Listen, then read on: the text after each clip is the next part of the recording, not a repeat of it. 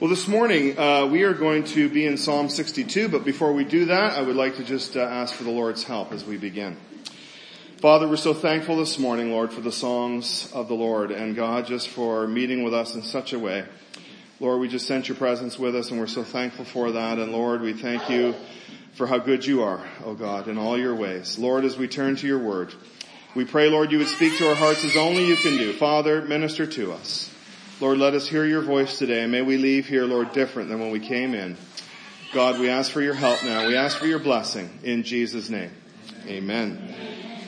Worry is a problem that we all struggle with, and apparently it comes from an old Anglo-Saxon word that also means wolf and harm.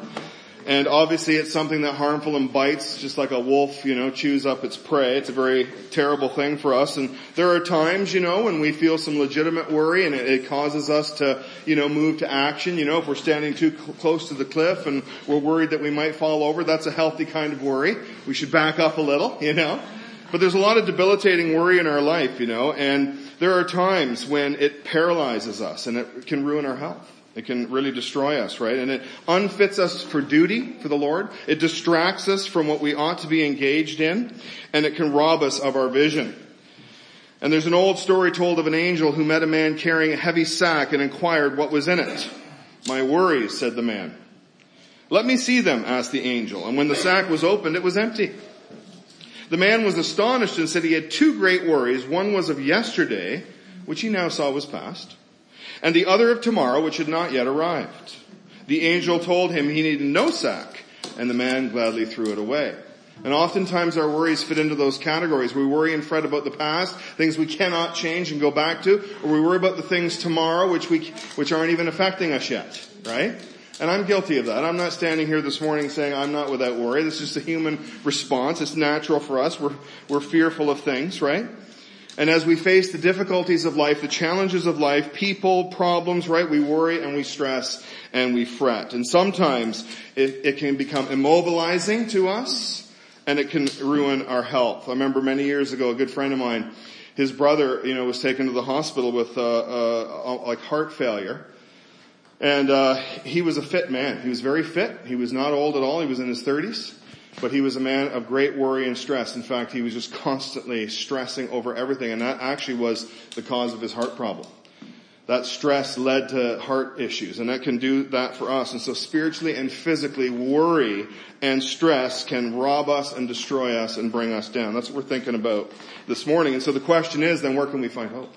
And what is the answer for that worry and that stress? Is there one to be found? What can we do? Well, we turn to Psalm 62 here, and we see a psalm of David to the choir director, a psalm according to Jeduthun, or however you want to say that. In Hebrew, it's Yudatan. But the meaning of that name is kind of a confession of praise in its noun form. It's a confession of praise, and as we go through this psalm, we're going to see a very clear pattern here of a solid faith in the one who never fails. Let's begin in verses 1 and 2. David says, "I am at rest in God alone." And the word here for rest, and some of your Bible translations might use the word silence, and that's really literally what it means. It means to be in silence before God. In other words, it's that perfect place of complete peace and rest. No distractions. All is quiet. It's as if we were at the bottom of the ocean out there while the seas are raging over our head. Assume we could breathe in water. It's like our little friends, the little red lobsters on the bottom scurrying about. They have no perception of the storm which rages above them. It's a quietness, it's a rest, it's a peace. And David says, "I am at rest in God alone.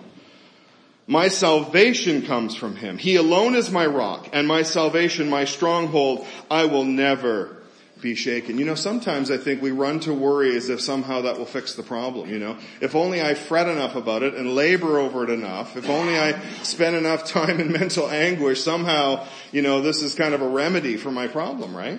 We think that worry might be it, or fretting, or trying to strategize, right? But what David is telling us here, and what we're going to discover from our text today, is that it's really only found in God. And there's kind of three things that he gives us in these opening verses that secure that for us. The first one is that my salvation comes from him. And as the Lord's people this morning, we would know spiritually, obviously, salvation is of the Lord. Praise God, right? but also physical, right? I mean, God can spare us physically too, and He does. And so salvation, whether spiritual or physical, all of it comes from God. He is the source of it. And I love this word for salvation here in the Hebrew. It's the same root word that's used for Jesus' name, Yeshua, in Hebrew, right? And here we have that name, Yeshua, that beautiful name of Jesus, which is Jesus' name in Hebrew. It means salvation. And so David is saying, look, my salvation comes from Him. Salvation comes from the Lord. And we're going to see through our passage that although we might think help can come from different places, it's from God. Secondly, he says, He alone is my rock and my salvation, my stronghold. You know, we see this word alone here. There's 6 alones, onlys in this passage, if you will. And God alone is my rock. And that rock, of course, is a picture of incredible strength and power. You know, as we think of, I think every time I go out west and I have the privilege to see the Canadian Rockies, it never ceases to amaze me, right? The rock. I mean, it's impenetrable. It can resist anything. You can't get through it. You can't get around it. I mean, and that's our God, right? He is an impenetrable stronghold, mighty. He is before us. There is nothing that can assail Him. He is a rock.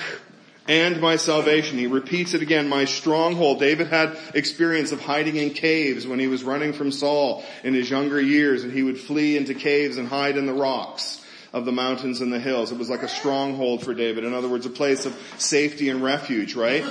And, you know, we've all seen, you know, those movies, you know, maybe you've seen the Lord of the Rings series or the Hobbit series, you know, where they're going up the mountain and they find refuge in a cave. Now, mind you, the cave had other problems. We won't go there. But you know what I'm saying, right? When you enter that cave in the mountain, the storm ceases, and God is like that for us. He's a stronghold. He's a place we can go for refuge and safety. And he says, I will never be shaken. Because these things are true, because God is my salvation, because He is my rock, because He is my stronghold, I will not be moved off of this faith in God, you see. I will not be shaken. I cannot be moved off of it because these things are true, and that's the basis of it. And because these things are true, we cannot lose the promises of God. You know, we're tempted to do that. I don't know about you, but I struggle with that, you know, at times, right? We have a failing in life. We have a problem that comes our way, and sometimes we wonder, oh Lord, you know, like, have I gone too far this time? Or, you know, will the Lord, you know, cast me off? But He won't do that. And His promises are sure and secure. And because God is a rock, and because we cannot lose the promises of God, therefore we can truly rest and be silent in His presence. Now you might say, okay, Mark, that's a great statement of faith. Yes, I agree to that in my mind, but how do we work that out in our life, right? Because that is the challenge for us, right? And we can make bold professions of faith, and we can have those moments where, yeah, you know, we're standing on the rock, we're strong, but then something comes along and assails us. And so we're going to think about that here. But before we do, I want to share this with you about the truth of who God is. Here's an illustration. It's a true story. In a Sunday night service at Marble Collegiate Church, New York City, Bishop Leonard concluded with his moving appeal. He said that during the recent floods at Johnstown, Pennsylvania, a rumor had gone forth that the Great Dam was giving way again. Quickly, the valley was filled with excitement and fear. Swiftly, too, the report came to the ears of the architect who had built the work. He exclaimed, "It is untrue. The dam is not giving way. I built it, and I know every bit of material and workmanship put into its construction. It will bear any pressure of water that can be put upon it." Leaping into his car, he drove up the valley from where the others were fleeing to get out of the path of the dam that was going to fail. He parked his car at the very base of the dam, and standing on the running board, he cried out, "The dam will hold. It is not breaking." Said the bishop, "This bewildered age needs men and women with faith, just such faith in Jesus Christ. He will never fail. He is sufficient for all time and eternity." So just like this architect who had unfailing faith in that dam, so we too as God's people can have unfailing faith in our rock, our God. He cannot fail. He will not fail. We have a sure foundation. And we need a confession of faith like that. We can rest in the Lord today. He cannot fail us. And sometimes we look at the world and things going around us and we wonder. And yet God cannot and will not fail. His program will be worked out. Let's move on to verses 3 through 8. He says, "How long will you threaten a man? Will all of you attack as if he were a leaning wall or a tottering fence? They only plan to bring him down from his high position. They take pleasure in lying. They bless with their mouths, but they curse inwardly, Selah. There's probably very few people in this room who have not been personally attacked by others. Have you ever experienced that? I can tell you, I've had a lot of experiences, especially, being many years in the business world, many years as a leader, a manager, the boss. Nobody ever says anything bad about the boss, right? Here we have a case where somebody's attacking and tearing down with their words and trying to assault character. And so it's a malicious attack, right? And, when that happens, of course, that's a really tough thing to take. And perhaps you've been there. I remember, many years ago when I was just a young man, this would be in the late 80s, I was at work and the secretary called my office and said, "Mark, there's somebody here to see you. Stay in your office." I said, "Okay." So I was kind of at the back of the factory. The next thing I knew, I had an RCMP officer in front of me interrogating me in my office. And he was accusing me of stealing military weapons from the island of Cyprus and selling them into the Canadian marketplace. Oh yes, we laugh now. I can tell you, as a 20-something-year-old young supervisor, I was trembling in my boots because he was just going at me as if I was guilty. And he almost convinced me that I was. He was good. Now, he never took me to the station, but he was just hammering me about, and he had certain people and names and parts of the story correct. But he was accusing me of being guilty, you see. And what I found out later was, and the last words he ever said to me is, "Do not leave town." That was in 1988, and I never heard back from them, but I did leave town. That was, that was Oshawa. That was Oshawa. When I was driving home that day, I was so scared. I pulled up to the corner of Thixon and Highway 2, and a big white van pulled up to me. In the late 80s, guys were going around selling stolen stereo equipment. Pulled up the van, rolled down there. "Hey man, you want to buy some?" I thought, it's a sting by the police, I was scared. And I found out a guy in the workplace who had applied to the RCMP and whose application had failed was making up this story about me based on some truth. And sending that to the police in order to hopefully get himself a good in with the cops by exposing a major crime. There was no truth in it. I was aware of a commanding officer when I was in the military who may have been involved in such a scheme, but I was never to Cyprus. The point is, right, people can attack us. And that's what David is saying. Look, they're attacking, they bless with their mouths, they curse inwardly, they're trying to tear us down. The question is, how do we respond? Right? How do we respond to that attack when it comes? Do we enter into fear? Do we start fretting about it? Do we potentially take matters into our own hands and respond in the same way? That's the natural way, right? You attack me, I'll attack you back. And so I'm just going to do what I can to destroy you, and you can destroy me, and we have this destructive pattern. How do we respond as the Lord's people when people say evil, wicked, and unkind things about us? Do we respond in the right way? Well, let's look what David does here in verses 5 through 8. And David was a man who had many people out to get him. Many enemies round and about from within and from without. Here's what he says: "Rest in God alone, my soul, for my hope comes from him.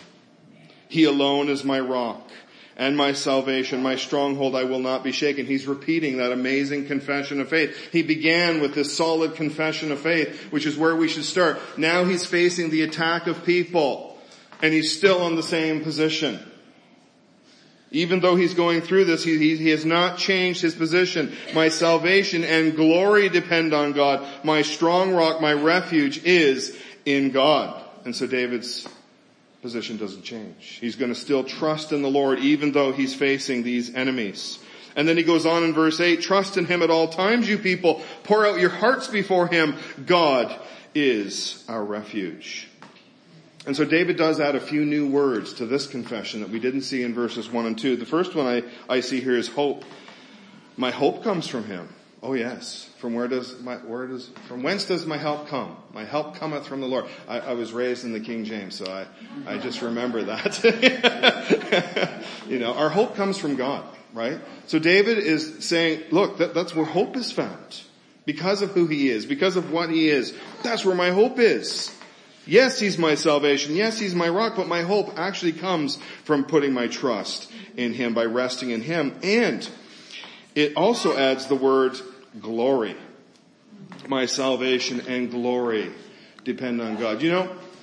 There's many people that can come against us in this life. I've had that experience too many times to share in this room. And I've been guilty of it myself. I'm not going to stand here, by the way, and tell you I've never spoken wrong of somebody. I have. I'm guilty of that. And it's a common human experience. We respond in the wrong way towards people sometimes. But you know what? No matter what people try to do or say, no matter how bad the situation may appear, they cannot take away what God has promised us. And we are headed for glory, beloved. Part of this salvation package is glory. We will be glorified. We will be like Him, our Lord Jesus Christ, for we shall see Him as He is. It doesn't mean we're going to be glorified to the position of God, but we will be glorified in our bodies. We will be glorified with His presence. And God has glory in store for us, no matter what men say or do. We are on that path, and nothing can change that. No matter how hard men may try, God, my Savior, my rock, my salvation, my hope has glory in store for you and for me, for all who put their trust in Him. My refuge is there. And he goes on, now he's been instructing himself, and now he goes on to instruct others. Trust in Him at all times, you people. Pour your hearts out before Him. God is our refuge. And not only for a personal confession, but to all people we should trust in the Lord. At all times. So in the midst of that difficulty, right in the middle, when all hope seems lost, when people are attacking us, when there's trouble on every side, it's right there where we need to trust in the Lord in the middle of that. That God will act on our behalf, that He will do something and not take matters into our own hands. It's such a beautiful thing, you know, to cast our cares on the Lord. 1 Peter 5:7, casting all your care on Him because He cares for you. And I often like to tell people, it's kind of like that old story, right? Pilgrim's Progress, where he's got that big old sack of potatoes on his back there, representing his sins, right? And he finally finds a place of unloading them. And it's like that with us and the burdens that we carry in this life. No matter the hurts, the worries, the fears, and the burdens, we need to somehow find a way to dump those onto the Lord and say, Lord, you've got to carry this because I can't. And God wants us to do that, by the way. He's not expecting us to be so strong that we can carry these things on our own. We can't. And so we unburden that. We say, Lord, over to you. I can't do it any longer. I'm leaving it with you, and I'm just going to trust in you. And that's where hope is found. That's where peace is found. That's where rest is found, is when we can get to that place where instead of trusting in ourselves and trusting in others, we put it all in God's hands and we say, Lord, your will be done. I'm just going to leave it there. And I'm going to trust you. I'm going to praise you in the midst of this storm. Let's go on to verses 9 and 10. It says, common people are a vapor, important people an illusion. Together on a scale they weigh less than a vapor. Place no trust in oppression or false hope in robbery. If wealth increases, don't set your heart on it. I love this verse. You know, it's a very sobering verse to me. Because basically what it's telling me is that people are of no account before God in the sense of man's greatness or man's idea of greatness, right? Whether you're common or whether you're great in the eyes of this world.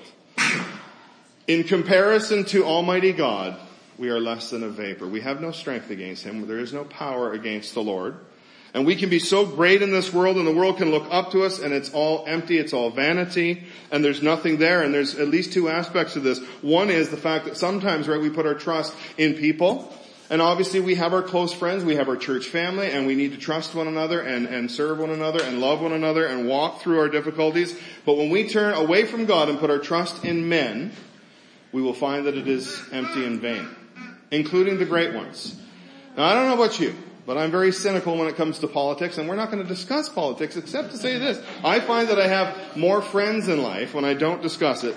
But what I will say this is, regardless of the political party, what I do know is that many politicians promise many things and never deliver, and yet for some reason every election cycle we think they will. But you know, if we put our trust, right, in politicians, we're gonna find disappointment somewhere down the line. They might try the best they can. I'll give them the benefit of the doubt. They try the best they can, but they can't deliver. Men fail. No matter how strong, no matter how many, they're like a vapor. They're an illusion. There's nothing to it. Only God. So let's be clear on that, right? And the reality is that the powerful oftentimes take advantage of the not. Through oppression, through theft, through abuse. All of this is true. It goes on in our world even today. And that's an empty and a vain pursuit. Regardless of all their power and all their strength, wealth is a vanity, right? We're not to set our heart on material things as if somehow that's the end of our life. If we just had more money, we'll finally be happy and all of our problems will be gone. It's just not true. And many wealthy people, I'm not one, have testified to that.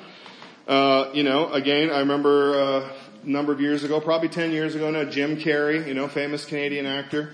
He made a comment, was in the press, that he says, I wish everybody could have my money for one day and they'd understand one thing is it does not bring happiness. It does not, right? And many wealthy people suffer from the same stresses and depression and suicide that everybody else does.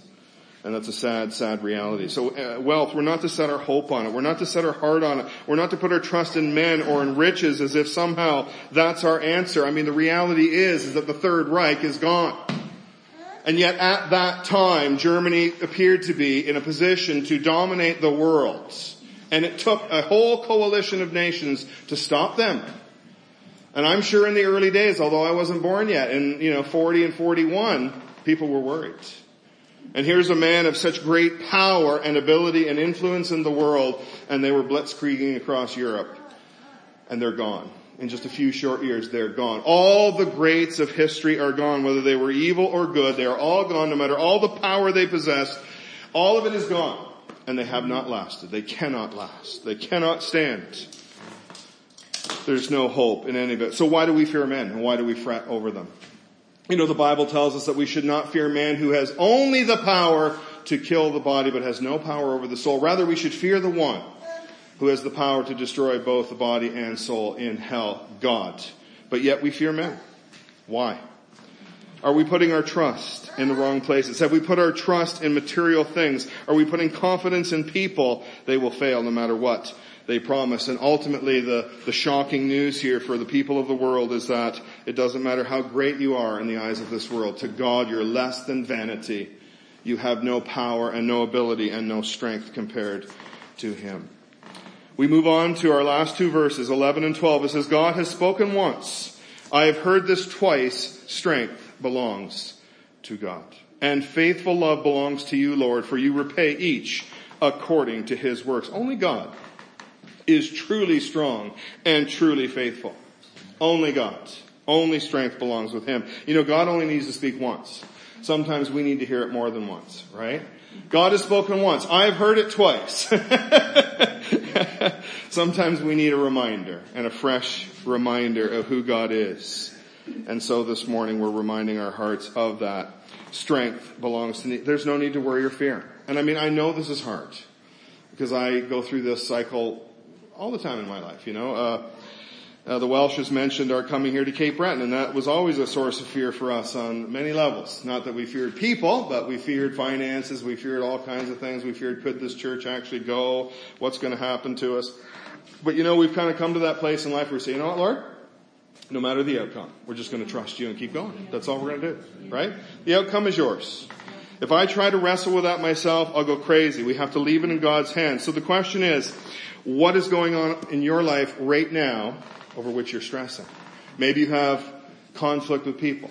Maybe you have financial difficulties. Maybe you have health concerns. Maybe you have a problem at work. Maybe you have a problem with people trying to tear you down. Whatever the case may be, what is it in your life that you're worried about? And now that you've heard about who God is, will you continue to do so? That's the challenge for us this morning, right? What are we going to do now? And we need to take those burdens to the Lord and leave them there and leave the outcome with Him. There's such peace and blessing in that. We must not carry them. And it is so good. I was just, the Lord just impressed this on my heart the other day because earlier in the week I was really stressing over some things.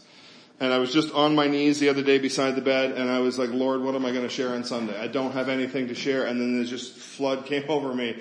It is so good to just unburden with God. It is so good. He knows everything about us. He knows exactly what we're thinking. He knows what's on our heart. There's nothing better than just going into His presence saying, Lord, and then just crying it, just giving it all to Him, just rehearsing it all. He cares for us, beloved. He wants us to bring that to Him. And there's nothing better. There's no better place, no matter what's going on. I can say, Lord, yes, I'm really worried about tomorrow, but tomorrow's not here. So why, you know what I mean? Like, how about I just, today, sufficient unto the day is the evil thereof, the Bible says. And I really believe God gives us grace one day at a time. And so we go back for a fresh supply every day. Today, we have what we need. And that's all we need to worry about. Tomorrow will take care of itself, the Bible says. Leave it in the Lord's hands.